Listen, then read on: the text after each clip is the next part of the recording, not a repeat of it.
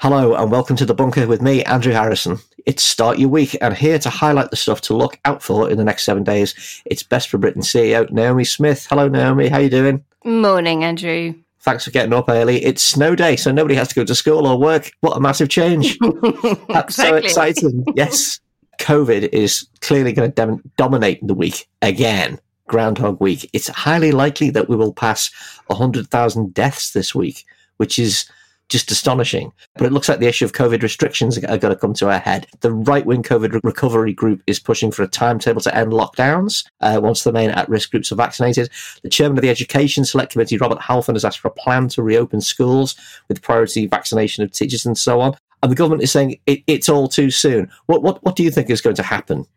Well, first off, the COVID recovery group, with all the usual suspects of Steve Baker and Mark Harper, but with added pressure from the likes of people like Graham Brady, let's just remember they are not interested in us recovering from COVID in much the same way as the ERG never really did any bloody research about Europe, okay? Yes. They are interested in us living with COVID. And that's what this is about. This is about saying, let's get back to normal, let's try and live with it, rather than do what every other country that has successfully reopened its economy has done, which is to properly suppress COVID. Regular listeners of The Bunker, of course, will know that we have interviewed March for Change and various MPs that sit on the all-party parliamentary group on coronavirus, like Layla Moran, like Dan Poulter. We've also had Dr. Sarah Wollaston, who was part of setting that up, even though she's no longer an MP. And they've advocated something called COVID Secure UK. Now, this is different from zero COVID, which is often, derided by the right as an absolute nonsense. And remember, COVID Secure was about controlling through proper test, track, isolate and support, i.e. support those people that have to isolate to make sure they're not incentivized to ignore the advice and go to work because they won't earn if they don't, to suppress it. And of course, that's the talk about the borders, making sure that we're controlling the borders, and then eliminate. And arguably, eliminate is the only bit that this government seems to be doing at all well, which of course is on vaccines. But even that, let's say, is questionable for a few reasons. We still do not have the control or suppress sorted out properly. And it's very much going to be the suppressed bit, that borders argument that we see debated a lot this week within the Tory party, the hawks and the doves about keeping borders open, the restrictions that may need to come into force at the border still haven't been signed off by COVID-O, the group that are looking at that. And of course, there have been huge, big delays between the government finding out about a new variant coming out of a different country and stopping travel from that country. All sorts of different measures being talked about today. You will have heard about these hotel quarantinings in and around Heathrow and things like that. But we are arguably also getting eliminate wrong too, because I think there are some very real questions about this vaccine and the double dose and the gap between the first and second doses. So yes, we've done incredibly well getting the vaccine into the arms of lots and lots of the over 80s and some younger groups too. But none of these people, as far as I'm concerned, offered themselves up to be guinea pigs. And the Pfizer trials and others all worked on that basis of that second dose coming much, much more quickly than the government is now intending most people will get that second dose. And various different experts and scientists talking about whether or not that might allow some kind of mutation to happen and yet another variant coming forward that may be less suppressed by the vaccines that we've got available to us at the moment. What are the thing that seems to be haunting government is the fear of doing what it's done over and over again.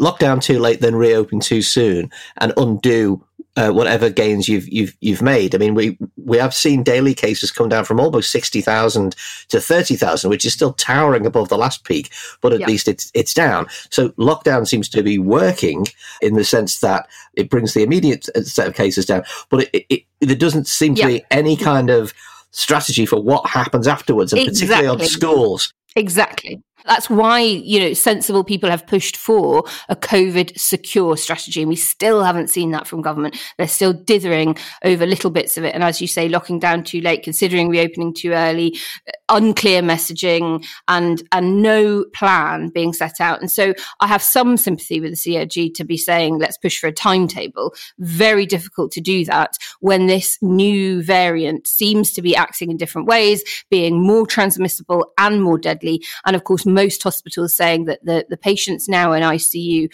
look different to the ones that were very ill and dying last year in March, April, that was predominantly the over 70s. And now they're saying ICU is pretty full of people in their 50s and 60s. So people who are still working, who still have careers, who are not yet retired, economically active people. So that will also be feeding into the decisions about whether or not you can have any easing of restrictions. So as I said, the two big issues this week facing government are the borders, but also schools.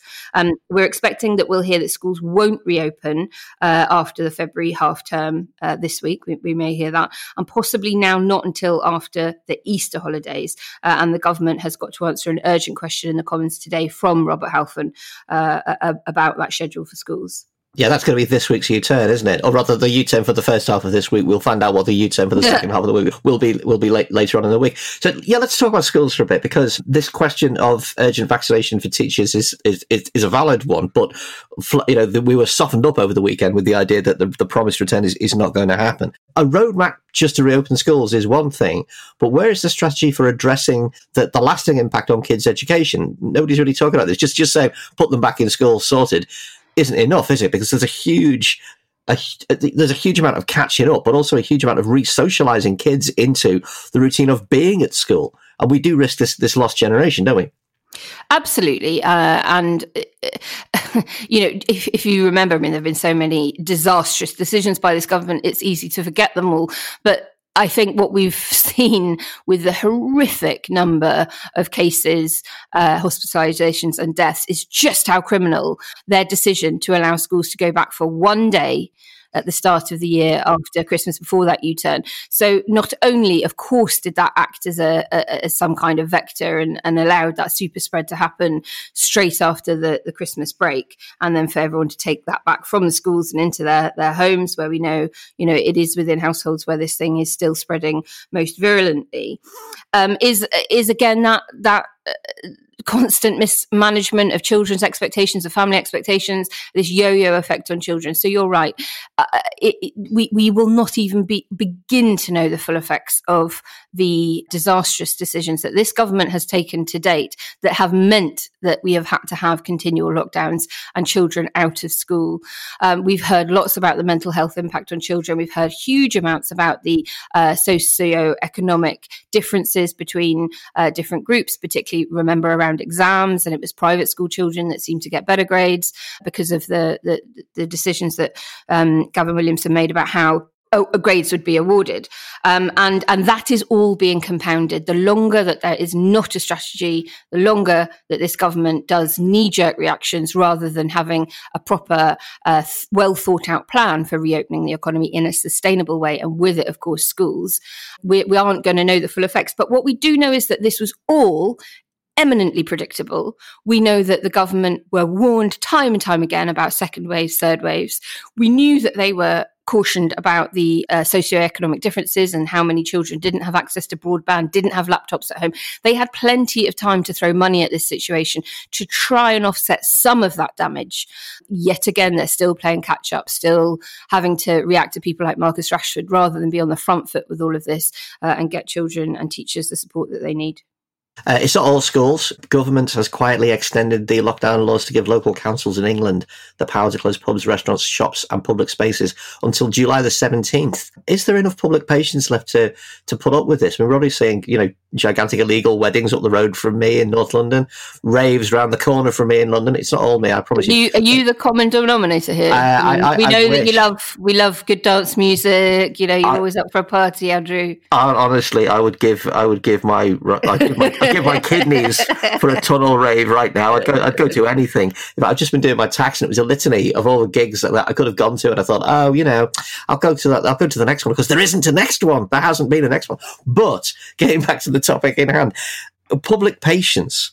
As you say, people are behind it. They're behind the idea of harsher punishments for transgressors of the rules and so forth. And there's a constant, particularly in cities, a constant sort of disbelief that we're told that there's the regulations around masks. And then you get on a bus or a tram and people aren't wearing them and there seems to be no sanction whatsoever. And yet, at the same time, people's patience is wearing incredibly thin. They don't feel like there's an end to this. And when you're told that you can't get a pint until July, it's hard to bear, isn't it? Do you think there'll be developments on that front this week, or is that just going to be that they actually put in the memory hole?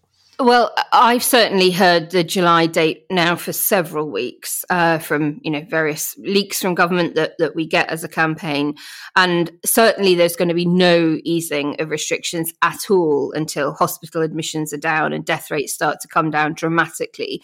But probably no lifting of most restrictions until all the over 50s are immunised. Now, what we might hear is something along the lines of that latter bit. But again, that brings me back to the point I made at the top of the show. What will the government mean by that? Will that mean the over 50s having had their first jab, or everyone over 50 having had their first and second jabs? Because remember, we are seeing reports, particularly out of other countries, that people that have had the jab, the first dose, are still able to contract the disease. Not maybe as badly as they would do if they hadn't had the immunisation at all. But very importantly, it means that they can still spread it, which is why we've seen Jonathan Van Tam being very, very strident in his messaging towards those that have received their first dose. This does not mean you can go out and act as if no other lockdown restrictions apply to you. They do, because the people who have had it already in their arm once can still transmit to those that haven't had it at all. We've got to have an in-depth explainer on the individual vaccines on tomorrow's bunker, actually. Say what's in this one, how does that one work, just to kind of... Well, that is a big relief because I am no immunologist. So, well, exactly. Yeah, that's why we wanted to do it, because, we're sitting here going, oh, well, which one's which? Which one should you get? Do you just get the one that you're given? How do they work? So tune in or whatever you do with podcasts tomorrow and find out a little bit more about that. Just finally, before we move on, we are vaccinating people faster than anyone. And at the same time, we have the world's worst COVID record for cases and deaths per million. Is the government banking everything on the vaccine and hoping that that's going to solve everything? Does it have an inability to focus on more than one thing at a time? I think it's banking on the vaccine figures, getting them out of deep water over the other horrific statistics. So I don't think that they are banking on that solving the issue for the UK in terms of coronavirus, but they are banking on it being the thing that is their get out of jail free card when it comes to public support. Yes, we might have the worst per capita death rate in the entire world. Yes, our economic figures as a consequence are much worse than almost every other Western economy. But hey, we're doing so well on vaccines. Love us for that. I don't think that they are so stupid as to believe that that is the answer to infection. That was a little reference there for any dystopian horror film fans out there. But I do think that they hope that will be the thing that saves their arse when it comes to election time. That said, I come back to my point that I've made a few times now. The delay between the first and second doses could be their undoing on that, if it proves that was an enormous mistake. Either because it is an ineffective approach and it puts people at risk and allows a mutation to happen, or because people are just pretty cross about the fact that they did not sign up for that when they agreed to have the first dose put in their arm. They were consenting to it being done as per the clinical trial results, and not some sort of fabricated, this is how we get more people immunised if we have the delay. So I think both of those two things could be howlers for the government yet to come. We talked about schools, we've talked about the hospitality sector and lockdowns. Let's talk about Best for Britain's new call for a £10 billion COVID support scheme for people who've been left out of all of these support schemes, all of the furloughs and so forth, excluded taxpayers. What's happening? Tell us more about this. Well, yes. So regular listeners of the show will also have heard that we have given quite a lot of airtime to this as well. So this is the 3 million plus excluded people who have received absolutely no financial support from the government whatsoever. people like new joiners, people who've been refused furlough by their employers, small limited company directors. There are tons and tons of groups out there for whom Sunak's packages just didn't have any application at all. And they're getting to the stage of, 10 months without earning a bean or without any financial support. So Best for Britain acts as secretariat to the largest all-party parliamentary group in parliamentary history, the APPG on Gaps in Support. And they have put forward a policy proposal to the Treasury that is covered exclusively in the FT today, which is a plan to help a lot of those groups. Now, it doesn't help all of them, it's worth saying, but they've come up with something called the Targeted Income Grant Scheme, and that is a one-off grant for groups of taxpayers such as the newly self-employed, PAYE freelancers, limited company directors, and all of those that were excluded by the 50-50 rule on the SEISS, that's the Self-Employed Income Support Scheme that Sunak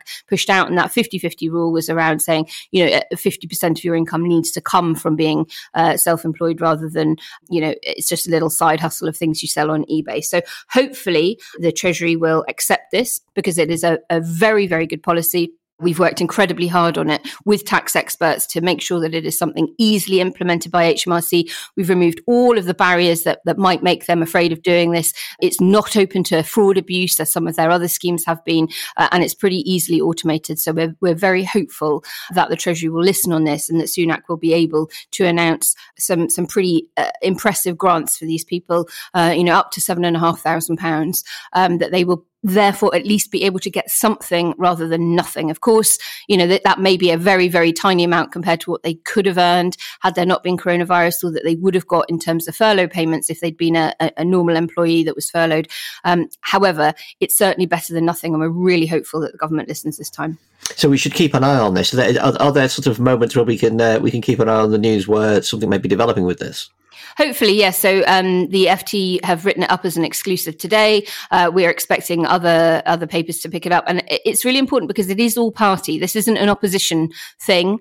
The APPG is co-chaired by several people. It's got Jamie Stone from the Liberal Democrats. It's got Tracy Brabin from Labour, but it's also got Esther McVeigh from the Conservatives. Now, you may think that's a bit of an unholy alliance when it comes to the likes of Best for Britain, but she's right on this, and she deserves, credit where credit's due on it. And so I'm really hoping that the government do listen because it has got that cross-party support. And these are taxpayers. These are entrepreneurial people. They are a traditional Tory voter base. So I'm hopeful that the government may listen this time and do a bit of a U-turn. While we're on business, the customs border mess, with particular reference to Northern Ireland, but just general import-export to the European Union, seems to get worse by the day. It's a new story of VAT or delays daily now. Amazon has just told its marketplace sellers that parcels going from Britain to Northern Ireland are going to need a customs declaration going through the non-existent border in the Irish Sea that Brandon Lewis says doesn't exist.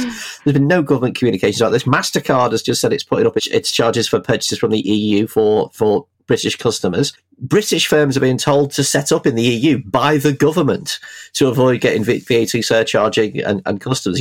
This could not be more ironic. Do you think this is going to worsen this week? Yes, and can I just also say, props to the very hilarious tweeter who responded to the MasterCard story saying the best things in life are free, but for everything else there's sovereignty. Very good. Yes, it is going to get worse. It'll get worse this week. It'll get worse every week. The EU are totally right. This isn't what the government, the UK government claims, sort of early bumps in the road while we smooth things out. This is friction. This is trade friction. And you'll remember that when our Prime Minister Boris Johnson announced the EU-UK deal just before Christmas, he very stupidly and misleadingly said that this deal meant that there would now not be any frictionless trade. It is a nonsense. It is being played out every single day. Costs are going to rise, and those costs will be passed on to consumers. So our cost of living has risen markedly, as every single economic impact assessment report showed that it would, from the pre-referendum ones to the ones that Theresa May's government did, to the ones that Best for Britain did, to the ones that other think tanks and economic modelers have done over the last few years. And it is also going to get worse once we're allowed to travel again. Because if you remember, at the moment, this is just about goods. Yeah. At the borders getting, right? None of us are traveling. We're not going on holidays. That fresh hell awaits holidaymakers once the lockdown subsides. And it's becoming abundantly clear that being outside the customs union is a total nightmare for British business. Yeah, I mean, the stories of having your ham sandwich taken away in your lorry cab are going to be multiplied 1,000 times, aren't they? Indeed. The only good news is for vegans, as they've now authorised vegan sandwiches. It's all about the bloody vegans. Yeah. Cooked meat is not allowed to travel between the UK and the rest of Europe. I just wonder, has anybody actually rung up Boris Johnson about the form, and has he actually told them to put the form in the bin, as he promised, as he told Northern Irish? He did. Now, I must admit, at one point, Better Britain did resurrect that video of Boris Johnson announcing to all those business leaders, you can personally ring me if you have to fill out a customs declaration form. We did contemplate tweeting the number 10 phone number out with that clip saying, hi, everyone, give them a ring. But thought that we might get into a little bit too much trouble for doing that. But make noise. You're damn right to do so. Is there going to be a biting point with this, though? Because it's going to get worse. It's not going to get better. Is there going to be any point at which the public starts to click that this is not the EU punishing us, as certain pro-Brexit foghorns in the press and in Parliament like to say, but this is... these are the terms and conditions when you're not in the club. I think two things. So first of all, business will make the noise first, and they are beginning to. Now, listeners will know my frustration with British business for having been mealy-mouthed at best from the referendum onwards about anything to do with Brexit, for fear of being frozen out of government negotiations or having government support packages withdrawn from them if they weren't seen to be, supporting and complying with every nonsense message that the government put out. But I think they are now beginning to bear teeth. The hauliers were much better towards the end of last year. They were forewarning all of this. We've had retailers and others now wading into the debate. And of course, fishermen, pro-Brexit fishermen now all saying that they regret it. So I think that will begin to percolate through to the public a little bit. But the public won't really feel it until when your DPD driver or your Hermes driver or your Royal Mail postman comes to the door with a chip and pin device and says, no, you can't have your parcel until you've paid your customs duty. And that very odd feeling of having to pay at your doorstep in order to get your parcel, I think will be something that wakes a lot of people up. That may take a while to percolate through. Haulage Twitter is the thing to follow right now. Live tales from the haulage front line. Before we close up then, there's a couple more things. Also on the economy, Labour have got an opposition day this week. They're going to attack the government on council tax rises and on its plans to weaken employment rights. Obviously, Boris Johnson has been attempting to rubbish opposition days, as he always does when he can't handle an argument. But do you think that Labour are going to be able to get that spotlight on the fact that COVID is an inequality issue as much as it is, a public health issue and so forth? Because council tax rises attack the most vulnerable people, and obviously employment rights under the cover of COVID. This is it's a bad time to reduce. Reducing employment rights is a bad idea. This is the worst time to do it. Damn straight. So on council tax rises, this does seem completely insane given how many people are going to become unemployed this year. Everyone said last year, oh, this is going to be the worst Christmas we've ever had. And I always said, no. Next Christmas will be the worst Christmas we've ever had. It's a ray of sunshine you are. Yeah. but that's because most people were still in some kind of employment, furloughed or not, last year. Whereas this year, with more and more companies going under because of Brexit as well as because of COVID, we're going to see far more economically inactive people. So I think to plunge even more financial problems onto the average person this year is criminal, and Labour are going to go very hard on attacking the government on this. But on the winding back of employment rights, now, this is very specifically at the moment about the Working Time Directive that the EU protections gave us, about ensuring that we didn't have to work more than a 48-hour working week. And Kwasi Kwarteng has confirmed that story that was originally leaked to the FT, to a friend of the show, Peter Foster, and confirmed that is exactly what they're thinking of doing. And, Conservative governments do not have a good record of improving employee rights. This is about watering them down. This isn't about sovereignty and, letting us control how few hours British people work. It is about us controlling the British people and forcing them to work longer hours. We need to be very, very, very angry about this. There is a link in my Twitter bio. So I'm at Pimlicat on Twitter. I've put the link in there now. And that is a link to a tool where you can email your MP and tweet your MP about this rowing back of workers' rights. And it is absolutely vital that MPs hear from us all in volume on this over the coming week, because this is a Brexiteer wet dream. Roll back, so-called EU red tape and replace it with horrible libertarian measures to squeeze workers even more than we already do. Lovely. We're going to ruin everybody's week every Monday, aren't we? One more thing before we go for me to highlight, which is the Environment Bill is coming back this week, and it's a big test for the supposed Govian post-Brexit stewardship of the environment. There's a whole load of stuff in it, but I did notice that Chris Grayling and Desmond Swain want to add the hedgehog to the list of protected animals.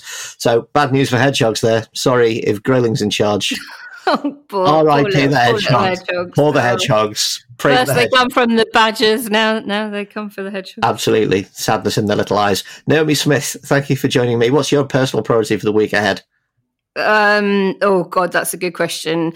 I think going to be really pushing out our workers' rights campaign, because this is everything we warned about from Brexit, and now it's coming home to roost. So yeah, making lots and lots of noise about that, encouraging people to get involved with that campaign. Excellent. Well, thanks for getting up early. Thanks for joining us. Listeners, thanks for listening. Remember, there are dailies on Monday, Wednesday, Thursday and Friday, with the big panel show on Tuesdays, and now our new occasional series where Nick Cohen from The Observer will interview interesting writers about interesting things. First one with James Hawes, author of The Shortest History of England, came out at the weekend, and it's very good, so why not have a listen? There'll be more of them soon too. Thanks for listening. We'll see you next time.